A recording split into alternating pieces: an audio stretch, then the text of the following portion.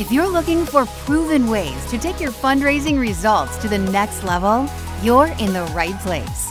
Welcome to the Intentional Fundraiser Podcast, hosted by Tammy Zonker. Tammy has trained and led thousands of nonprofit organizations to collectively raise more than $500 million and is also recognized as one of America's top 20 fundraising experts. This is the podcast where Tammy equips and empowers amazing fundraising pros like you to transform your fundraising so you can transform the world. And now, let's hear from Tammy. Today, I'm excited to talk with Brian Saber. Brian is one of our sector's preeminent experts in the art and science of asking for charitable gifts face-to-face. He's been working with nonprofit organizations for nearly 40 years to help unlock their fundraising potential. He's personally solicited thousands of donors as a director of development, an executive director, a board member, a board chair, and a consultant. Brian harnesses all of that fundraising frontline experience to become a very sought-after trainer, coach, and consultant all across the U.S. and around the world. In 2008, Brian co-founded Asking Matters with our mutual friend, Andrea Kihlstedt. Asking Matters is the most comprehensive online resource on asking that's available in our field. And Asking Matters is home to Asking Styles, a revolutionary concept in the field that helps people understand and embrace their unique strengths as fundraisers. Brian is also the author of not just one, not just two, but 4 books. Asking Styles, like where do you find the time, Brian? Asking Styles revolutionized your fundraising, hailed by the late Jerry Panis as the best antidote I've read on taking the fear out of asking. And I'm going to talk with you about Jerry in our conversation today. Another book, Boards and Asking Styles, a roadmap to success. Engaged boards will fundraise, how good governance inspires them. And in his latest masterpiece, Fundraising for Introverts, harnessing our power for what matters. Brian, welcome to the show. I am delighted to be on it and for us to finally have time together. We've both been in this field a long time, crisscrossing the country, but rarely in the same place, it seems. You're at one conference, I'm at another, you're on one podcast, I'm on another, and here we are. At last, here we are. Let's start by talking about your new book, Fundraising for Introverts. I've got my copy here.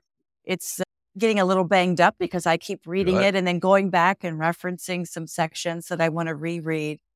I love this book because it really helps debunk some common misconceptions. Number one, that the best fundraising professionals are these gregarious, talkative experts. And that's simply not true.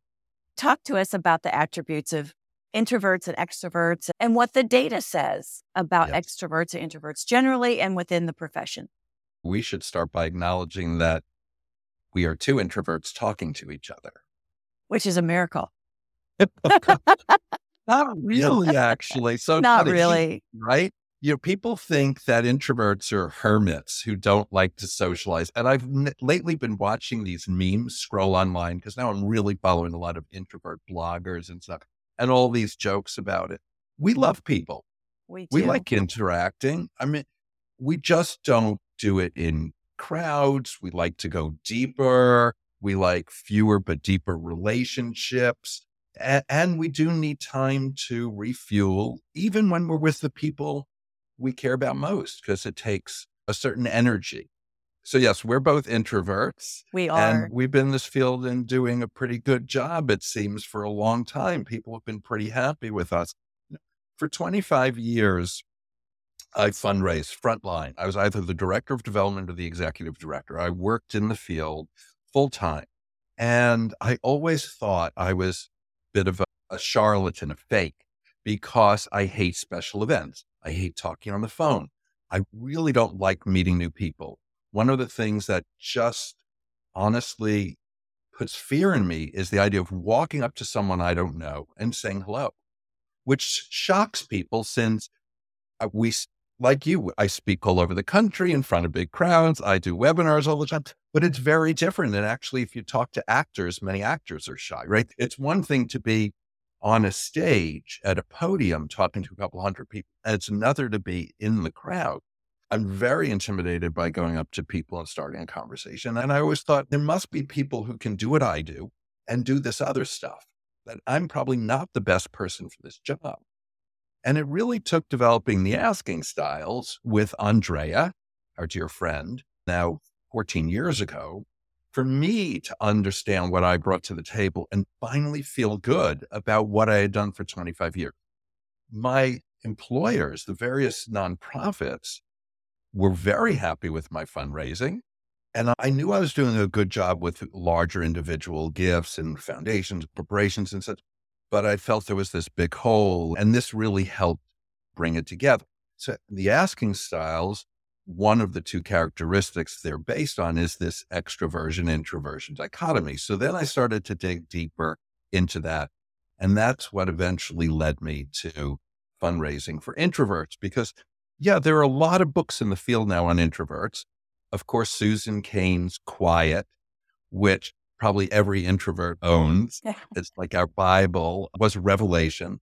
And I recommend it to everyone all the time. And that book gave me so much confidence and so much perspective.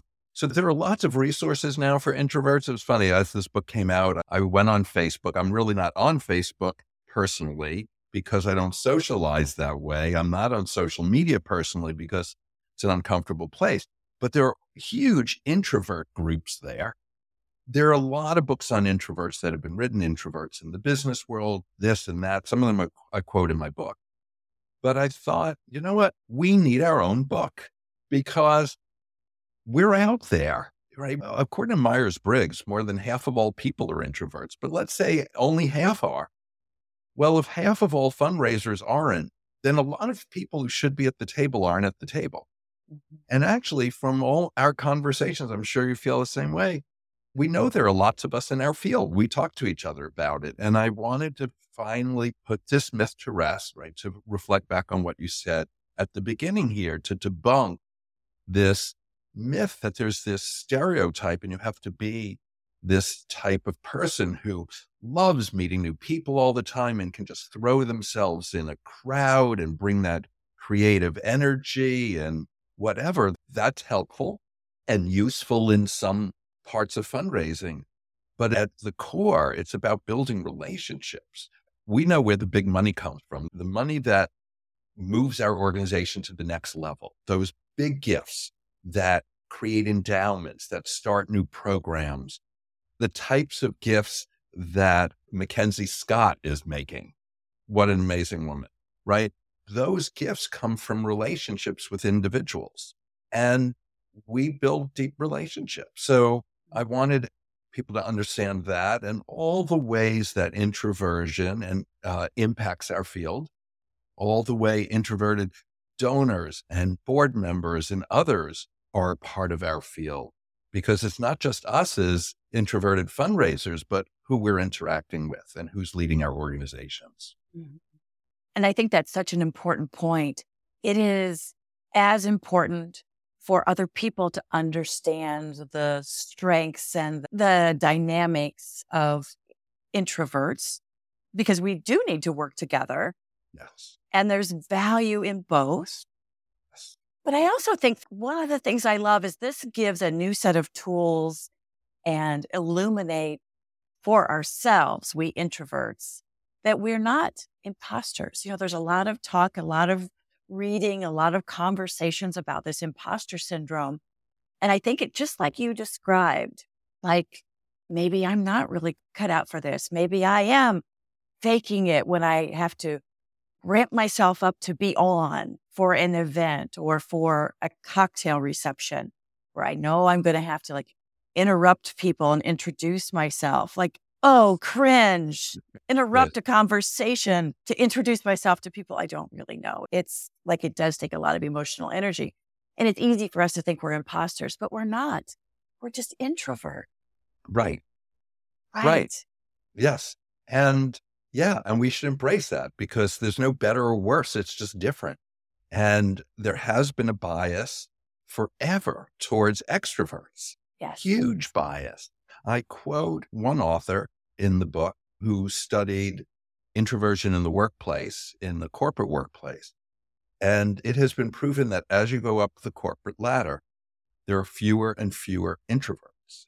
Now, you could say, well, introverts don't seek out that spotlight or whatever, but it's actually not that. It's that they're not being valued the same way. And I'm sure you've seen it. You've had lots of clients over the years, as I do. I've had development directors who are more introverted who will say, my executive director, it doesn't think I'm doing a good job because I'm not doing A or B. And that executive director just isn't understanding the value that the director of development is bringing, right? Because there is a bias. You think you've got to be the schmoozer. And I can go do that to some extent, probably more of an extent than a lot of introverts do. I've learned from an early age how to present myself and be seen as confident, how I wanted to be seen in the world. So I do it, but at great expense. It takes so much psychic energy. I'm wiped out after it. And that's not my sweet spot. It's not for many, but that isn't the whole game. And so here we are. Yeah. I remember a story. Jim Rohn, who was a leadership guru, author in the 90s. I know I'm sure you're nodding. You've heard of him.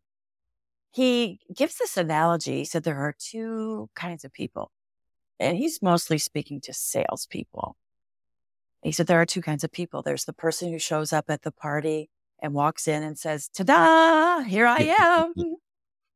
And then there is the person that walks in the room and says, there you are.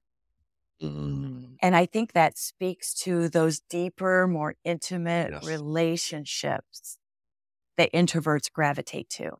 Oh, I love that. I love that. Ta-da versus here you are. Yeah. Well, I talk about this all the time. I'm sure I do in the book. If I go to an event, anything, I try to find one person to talk to the whole time. And if that person's happy talking to me and doesn't leave, I'm not going to leave. I'm not going to go find someone else. I'm going to talk to that person for an hour, 2 hours. That's my comfort zone and my interest zone. I'd rather go deeper and really learn about this one person than get updates from a bunch of people, right? And introduce myself to a bunch of people. And to your point of, I'm here versus, oh, you're here, right?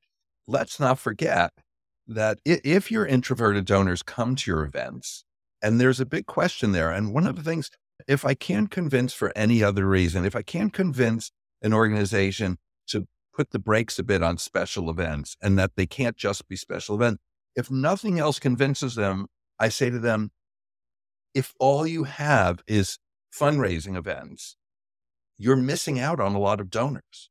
I never go to a fundraising. I never go, sit at a table. I'll do anything but go. I might make a token gift instead of going if it's someone very close to me, but I will do anything not to go. And you're not going to necessarily even find your introverted donors at these events, right? They're the ones who are going to be much more excited to meet one-on-one. Yes. What a brilliant point. Right? Half of all donors are introverts. Period. Yes. There's nothing that says introverts or extroverts contribute more or less. I don't think there's any research on that, and I think it would be hard-pressed to find it. So half of our donors are introverts. And here you are having special events all the time that they don't want to come to.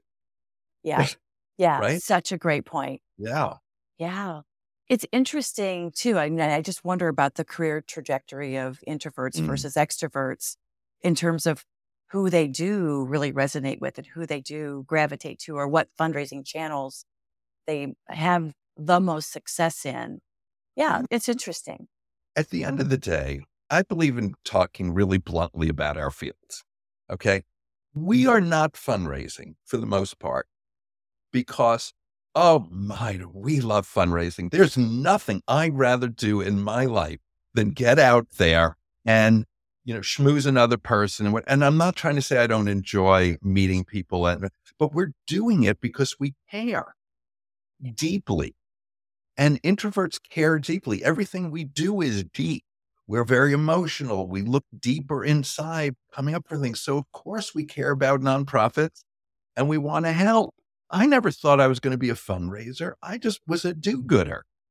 I left college in 1984. It was the height of corporate whatever, and I just didn't want it. And I thought, I want to work in an arts organization, performing arts, love the performance. And I went to a theater, and then the next thing I knew, I became the executive director of a teeny dance company. It had maybe a $300,000 budget. And I actually then had a business degree too, a whole other trajectory. And they thought, oh my, someone with a business degree in 1987 wants to run this little dance company for $30,000 a year. We'll take them. Okay, so I got the job and I was the only staff person. So I did the fundraising. I didn't want to do the fundraising, but I wanted this dance company to be successful. It was an incredible company for many reasons, an important company in Chicago where I was living. And so I did the fundraising. I mean, most of us fell into it. Maybe 1 in 1,000, 10,000 say, I always wanted to be a fundraiser, right? All to say, there are a lot of introverts doing this because we're passionate. There are a lot of introverts who join boards, not because they like the social aspect of a board, but in spite of it, right? And we better take care of those introverted board members because they're important in many ways. We're doing it because we care. And most people are fundraising because they care, introvert or extrovert.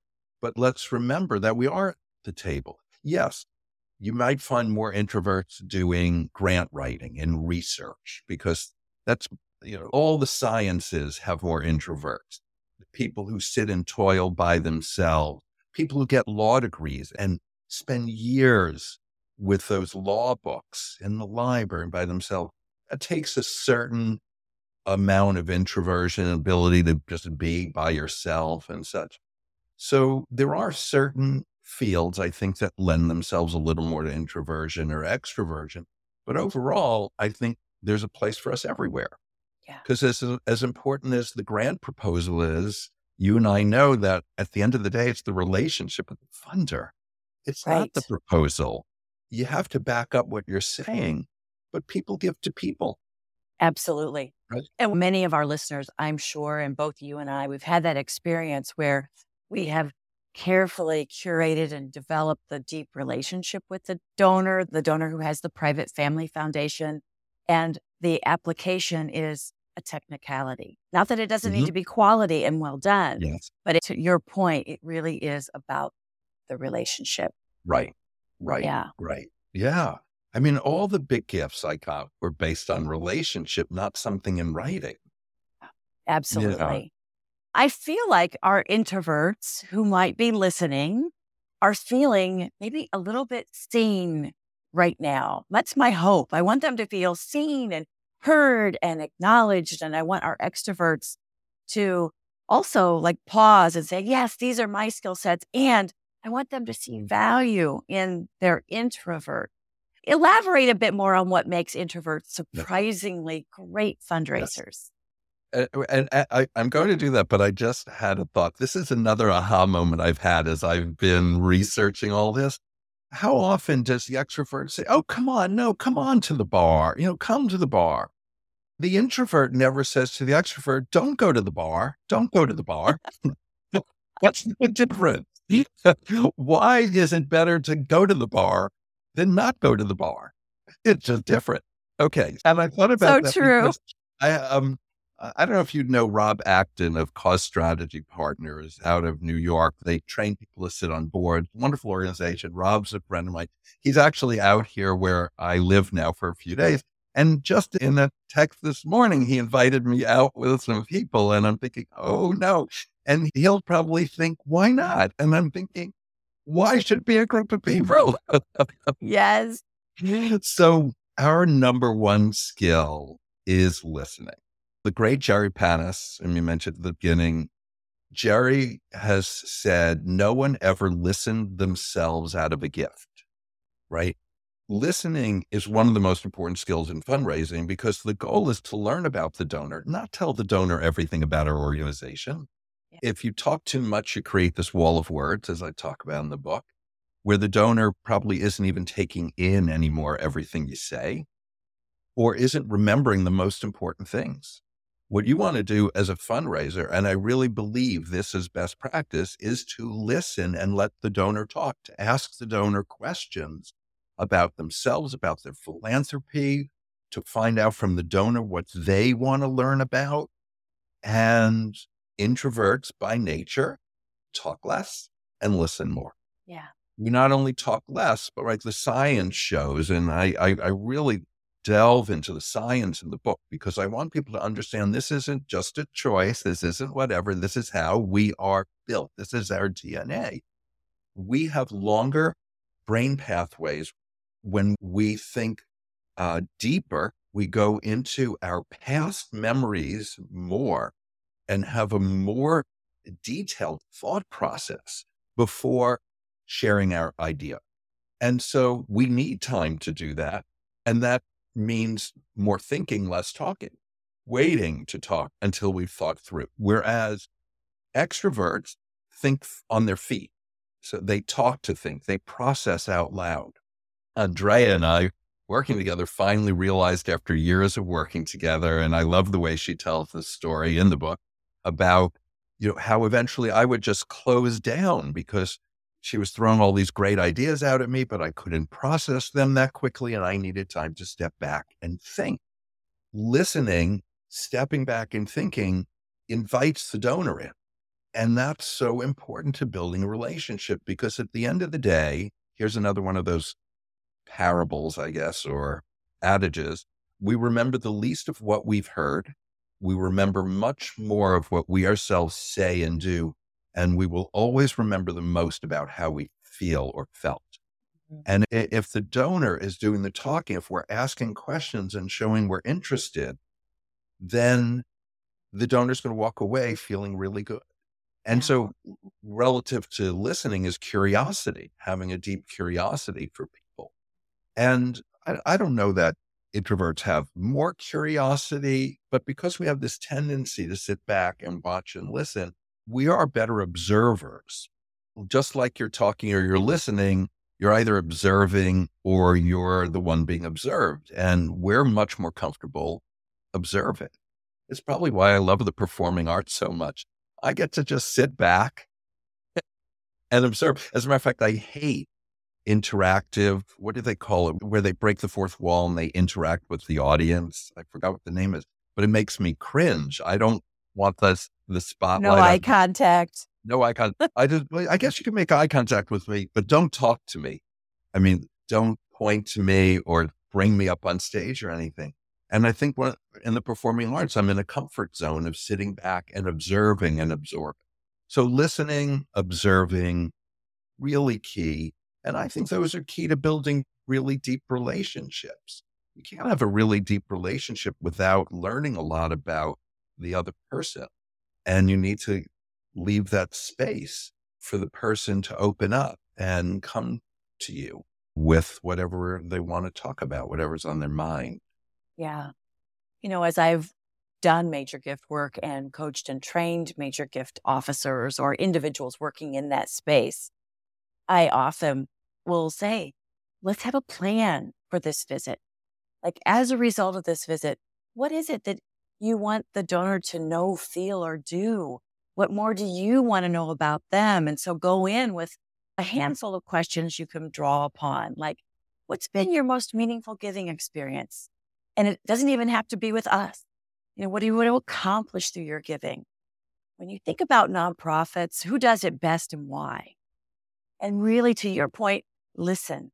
And I also find that some of the best fundraisers are more comfortable in the quiet space.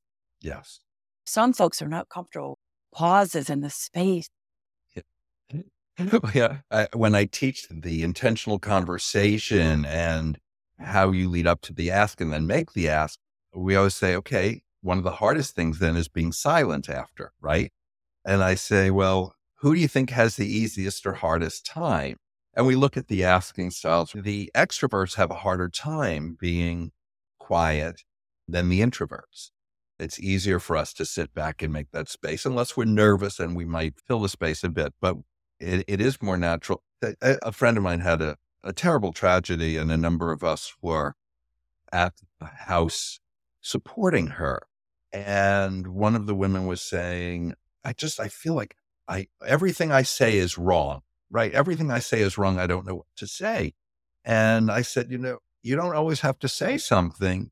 We're here, and our presence is so important to our friend. And it was funny. She said, yeah, you actually are doing a good job of that. Cause she realized I hadn't talked at that point. Everyone was talking and I hadn't said anything. And all I said was, then the silence is important.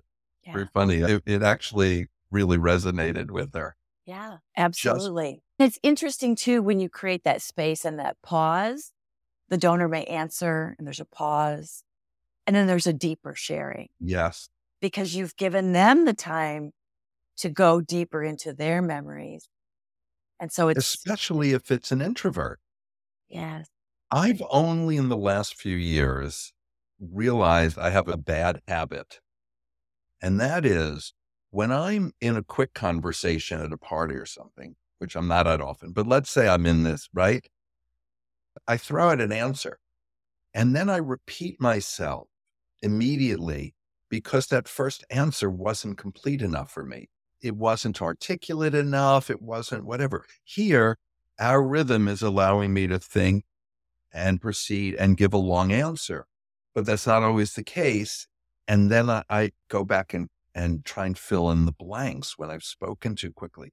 Well, that's what would happen with an introverted donor if we're rapid fire with our questions and aren't giving them enough time to answer. Great distinction. Yeah. Let's talk about your book, Asking Styles. Okay. You distinguish 4 asking styles: Yes. the Rainmaker, which is the analytic extrovert, Mm-hmm.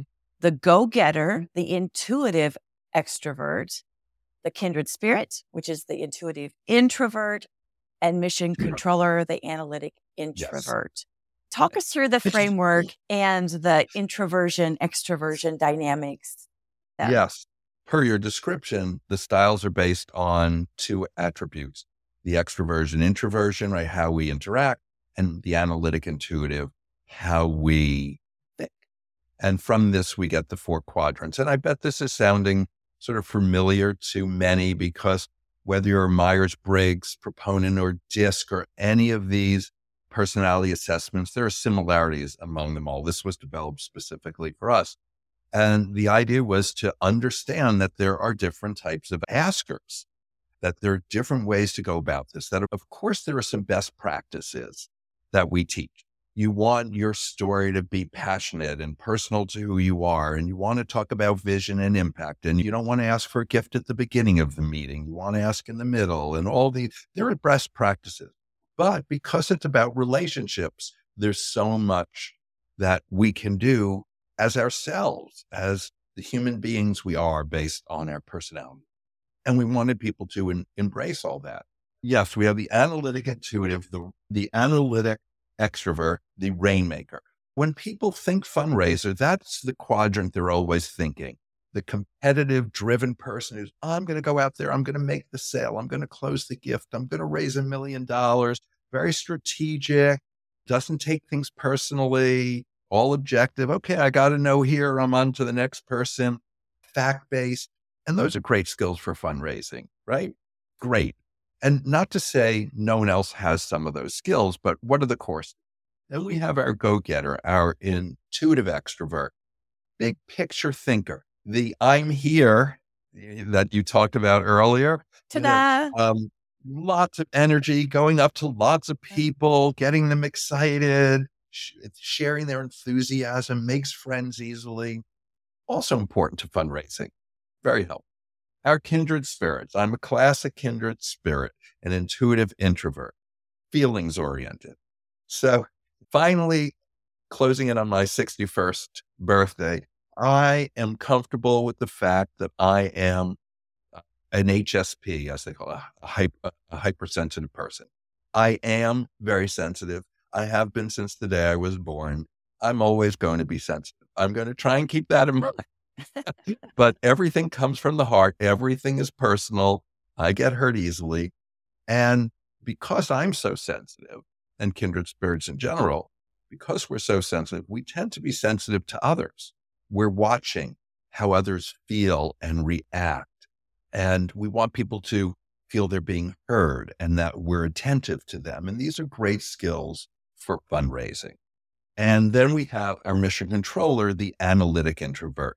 The mission controller always plans, very detailed and very observant. Of the four styles, the one most likely to sit back and observe and watch what's going on.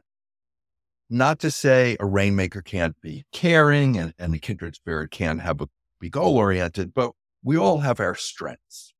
We also actually have secondary styles, the way it's set up. So I'm actually a kindred spirit mission controller, which means very much that introvert, but I have an analytic side. I have an economics degree. I have an MBA, and I have a master's in architecture. Another story I've never practiced, but all very quantitative, right? And numbers and such. And I'm very organized. I always lead with the heart. But if something needs to be organized and no one else is doing it, I'll do it because I can, and I feel bad if it doesn't get done. Mm-hmm. So that's me. Now tell me, which of these do you see yourself in? Or do you see yourself with a little more go-getter or rainmaker, but on the introvert side? What's interesting, because I did take the test and it surprised me. I thought I would show up more as a go-getter with the kindred spirit as a secondary kind of, but I tested as primary mission control and kindred spirit as a secondary. Ah, wow. More analytic. More analytic. Who knew? Than you thought. Well, have you asked anyone what they think of your result? Someone who knows you well? Not yet, but I shall. We probably have some listeners who will make comments. Yes. And feel free, as you learn more about this, to make comments on how true it seems. Though now I'm obviously, it's a leading question, but here's often how we can tell who the mission controllers are. They take the quiz the most amount of times because they want to make sure the result is right. Oh, I'm going to do it one more time just to make sure it's correct. Go-getters, I took it once. Sure, that's me. Fine, whatever. We see the statistic inside the computer, if you will, and mission controllers take it. So were you thinking maybe you should take it again? Maybe, yeah, I was thinking maybe I should. Okay, so you're a mission controller. Oh, I feel seen. Yes. That's so great. Funny. I love it. Yeah.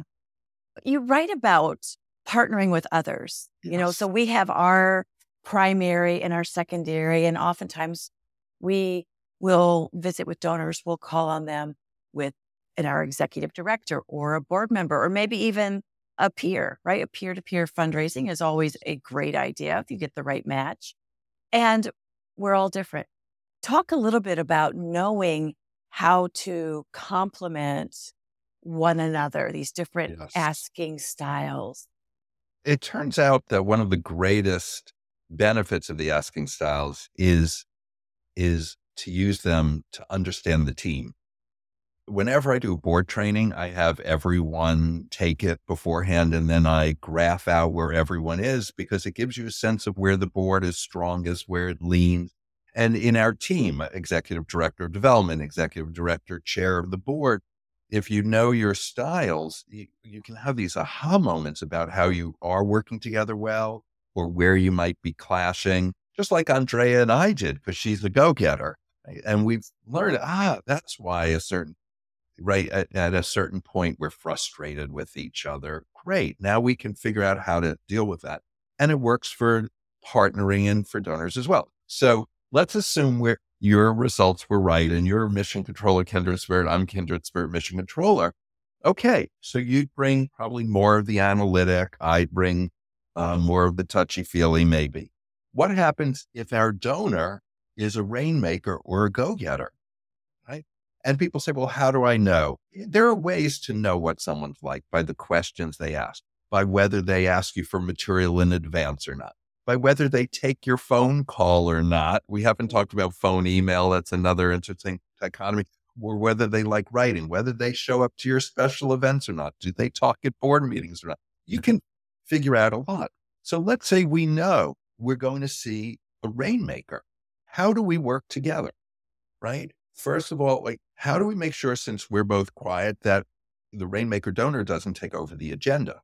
Because yes, we want to know what the donor needs to get out of the meeting. We want the meeting to meet their needs, but we're running the meeting. We're the organization and we're there to learn, and we have to make sure we're learning, right? So how do we make sure? And well, the rainmaker is more analytic, and Tammy, you're more analytic. So maybe you'll make the case because the analytic side comes a little more naturally to you, and I'll sit back and listen, right? And maybe I'll ask certain questions which are a little more touchy-feely, right? And you'll ask more analytic questions or field the more analytic questions. Mm-hmm. So we can learn how to work with each other and to work with our donor. And it helps keep our field from feeling like the vast unknown. Because I think one of the challenges in our field is there is so much information out. There is so much we could learn. There's so much prep work we could do.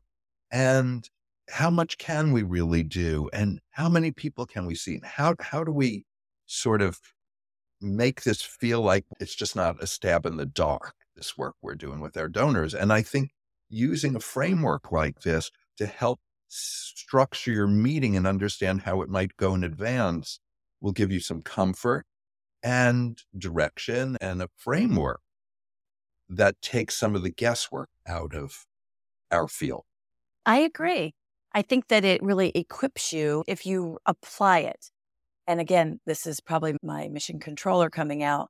If I were going to block the time to plan the strategy for the visit, anticipating the style of the donor and what I might proactively put on the agenda or bring to the meeting to anticipate their need and their desires. But that's the very planful mission controller in me. But if I were meeting perhaps with the intuitive introvert, that's probably the most polar opposite to me, right? The intuitive extrovert would be. Yes, the go-getter, the intuitive extrovert. Go-getter, rainmaker would be the opposite of your mission controller, kindred spirit. Yes. Yes. So just interesting, and to know, like, this is where having someone who is more in that feeling space, maybe a little more spontaneous, less structured, could really contribute to the meeting. Yes. Yeah, really move the agenda forward. And I love it. I love it. And it just takes some intentionality, which we should be more intentional in our work. And I think that's one of the challenges we face because there's so much work and we're typically under-resourced. Virtually all the time, except for the biggest institutions. And they'd still claim maybe that they are under-resourced. But of the 1.5 million nonprofits, 80% or more have a budget under $1 million, right? I mean, the percentage of organizations with a budget under $250,000 is huge. There's no director of development there. And at most, people have one development person. I'm always asking how many full-time development staff you have. Let's be real about this. If you have one or two, how much time can they really be devoting to individual, which is where the asking styles and much of what we're talking about comes into play the most? Not a lot. And might we add, with virtually no training. Yes. Yes. Right. I've never had any. I mean, I started in 1984. There really wasn't much out there. There were a few books. There was no internet.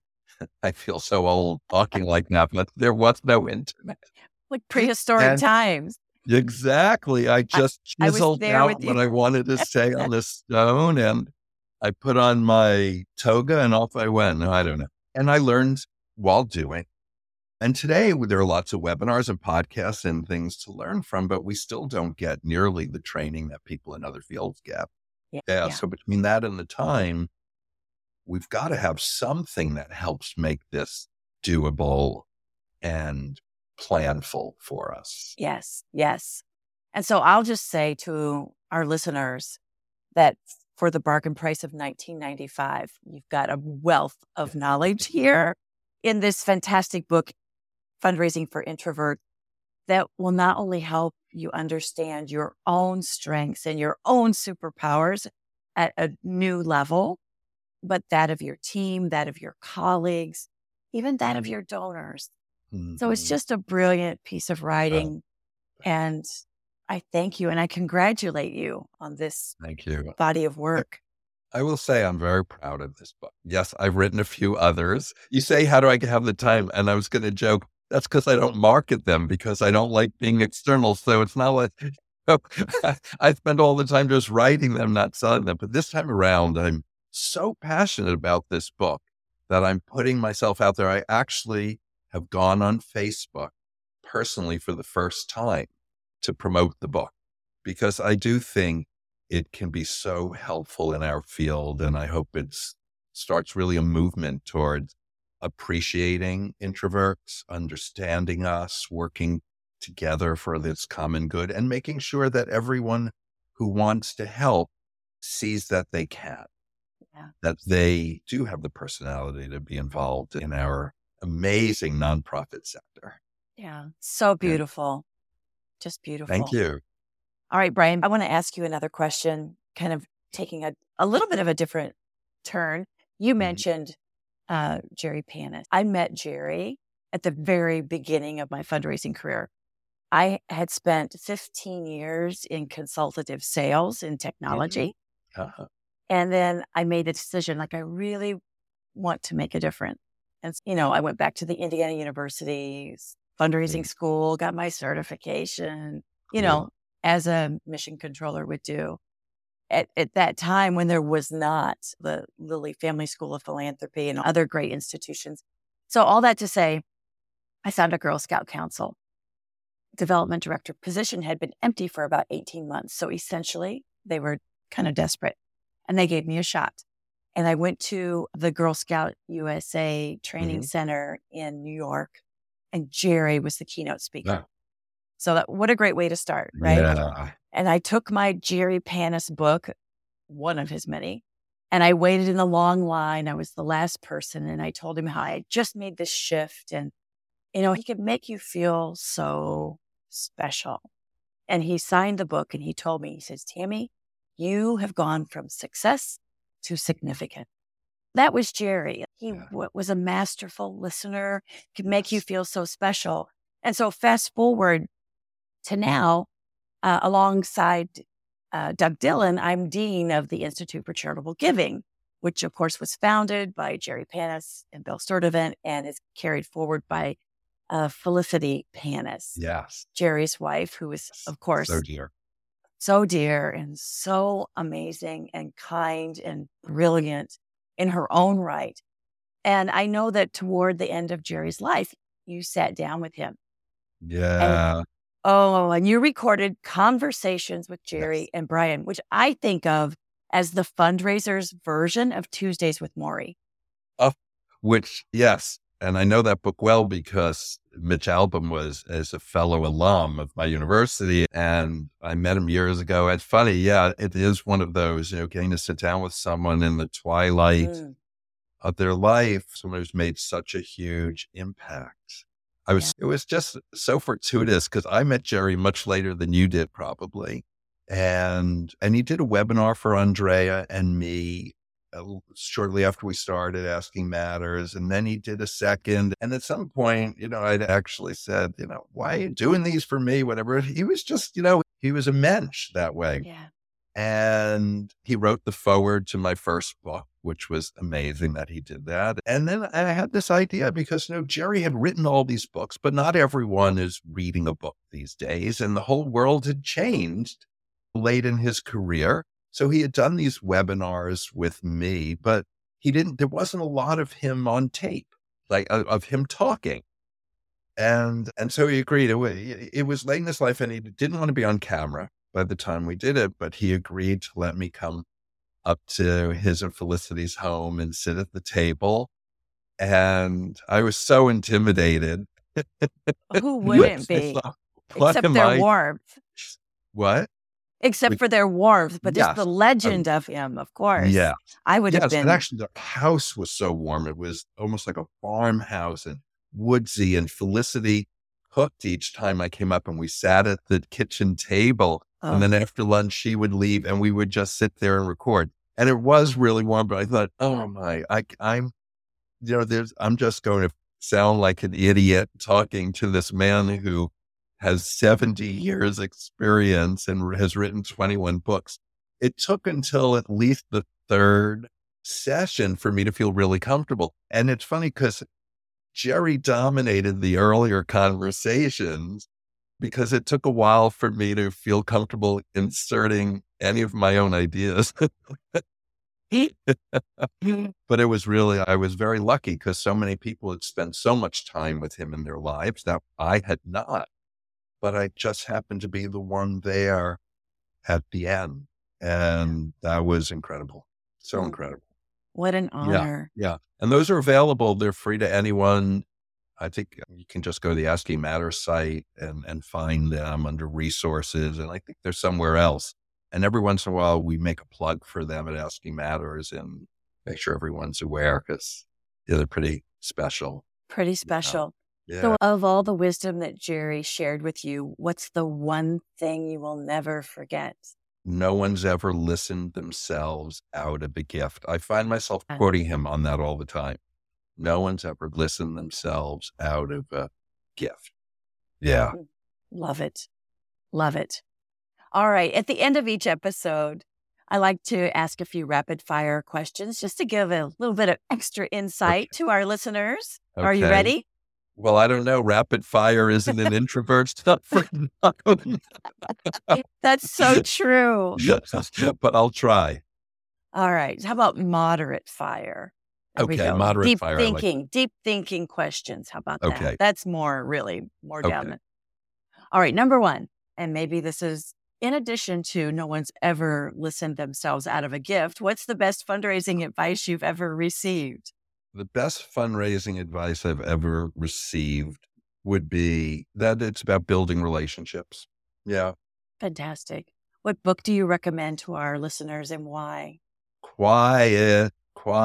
Susan Cain's Quiet, because, well, our listeners, I hope our listeners include a lot of extroverts. I hope we're not just talking to ourselves, right? Because the extroverts really need to come to understand us. We understand you. We've been watching you, but we need you to understand us.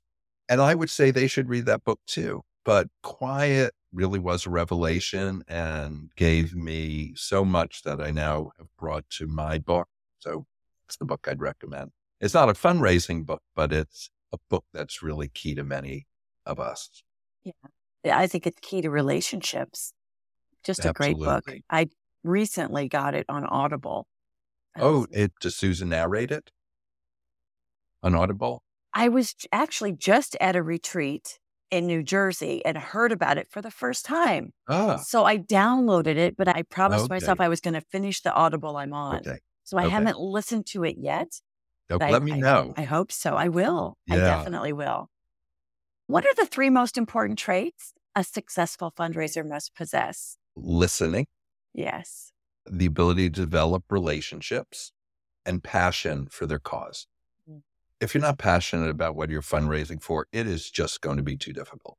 It would be a slog for sure. Yeah. What's your favorite fundraising application or tool? An Excel spreadsheet. So let me explain. This can all be so overwhelming, this fundraising work and all the individual work. The nice thing about foundations, let's say, is you had a couple of big grants. Okay. So, you've got 6, you've got 8 of them. With individuals, you've got a lot more who add up to a lot. They're the biggest piece of the pie, right? But there are a lot of things to remember. And I have always personally found the CRMs a little overwhelming. And I have, since the beginning of time, had my key donors on a spreadsheet, who they are, what my next step is, when I plan to do it. And that keeps me moving all those relationships ahead. So to me, it's a basic spreadsheet. Very good. Now, What's this yours? Can I ask? Or this is just rapid fire towards Oh, me. no, I think that, so my favorite application, I'm a big fan of the gift chart. Yes. Again, I think that it takes like what can seem overwhelming and puts it in context, Yes. bite-sized pieces. There's a Yeah. plan. Let's Yeah. just work the plan. Yeah. I sound like a mission controller again, don't I? You do. You do. I like gift charts for capital campaigns in particular, so people can really understand, right, where the money is coming from and why we're spending a lot of time here and there, though. I've been reading lately about some people who are saying we need to get rid of the gift chart. I'm not so sure. There was an Yeah. article recently In the Chronicle. in the Chronicle. I thought it was, yeah. Yeah. Now we're going to go into a whole other conversation. Okay. But I feel like there's a room for both. I think that their case was, don't just pay attention to your largest donors. Right. Look at loyalty, look at other criteria. And Right. I totally believe in that. Totally. Right. But the gift chart is a mechanical thing. Yes. They're Yeah. different. I agree with you. Right. I agree. Okay. Yep. Okay. All right. So this next question, Brian, could get you in a lot of trouble because you speak at many conferences. But I'm just going to ask the question. Yeah. Of all the conferences, who's your favorite and why? It's actually easy. And I hope no one else will be dissed by this, but it's NATO, North American YMCA Development Organization's National Conference. I've gone, I think it's in Denver this spring. I think it will be my 8th in a row. I love the YMCA. People are so great all over the country. There is always this warm feeling. And for me, it's about, right, it's feelings. It's not what I'm going to learn. It's not who I'm meeting. And Mary, who is in charge of it, is a big hugger. And during COVID, the first year was canceled, right? And then they did virtuals. And then when we came back together, she said, I'm a hugger. And, you had all these signs as to whether you like hugging or not. And I got this huge hug from Mary. And I look forward to seeing her smiling face each time I go, into the energy of the Ys. I love it. And I love that they bring me back every year. I like the consistency of it. It's like building a deeper relationship, right? I go here once, I do this AFP philanthropy day, but the idea of going back is very meaningful to me. So yeah, that's the easiest question you've asked. So for you, it's like a family reunion of sorts. It is, and Kristen's there, and Pam Hearn is there, and I know a lot of people now. Margie Redwin, who I know so many of the names, and yeah, it's like an old home week. So I enjoy that. I love it. All right, last question. Okay. Knowing what you know now about fundraising, what advice would you give your younger self as you were just getting started in the profession? Believe in my gut. I had a gut, but then I kept second guessing myself of this whole, gee, I'm not this, gee, I'm not that. So in a way, I guess I wish I had a better understanding early on and had learned more early on instead of figuring it out over a long period of time. I'm an experiential learner by nature. I'm not one to take a lot of classes and really study, but I would have benefited from it in here. I think it would have given me a different perspective, certain tools, and a little more confidence early on. Thank you for sharing that. There is a that. benefit to learning. Yeah. Yes. And trusting yourself. Right. Right. So having more of a gut, but also getting some of the tools, I think, down pat earlier. Love it. Brian, you're amazing. Thanks for joining us. It's been a delight. Yeah. Thank you very much. And I just want to wish everyone who's doing this work the best, because it's easy for us to talk about it and it's a lot harder to do the work. And I don't know if you feel this way as a consultant, but sometimes I think, oh my, I'm just telling people what to do. And it's just not easy. And it's easier to tell them what to do. But I really appreciate everyone who's out there doing it with us. Amen. Yeah. Amen.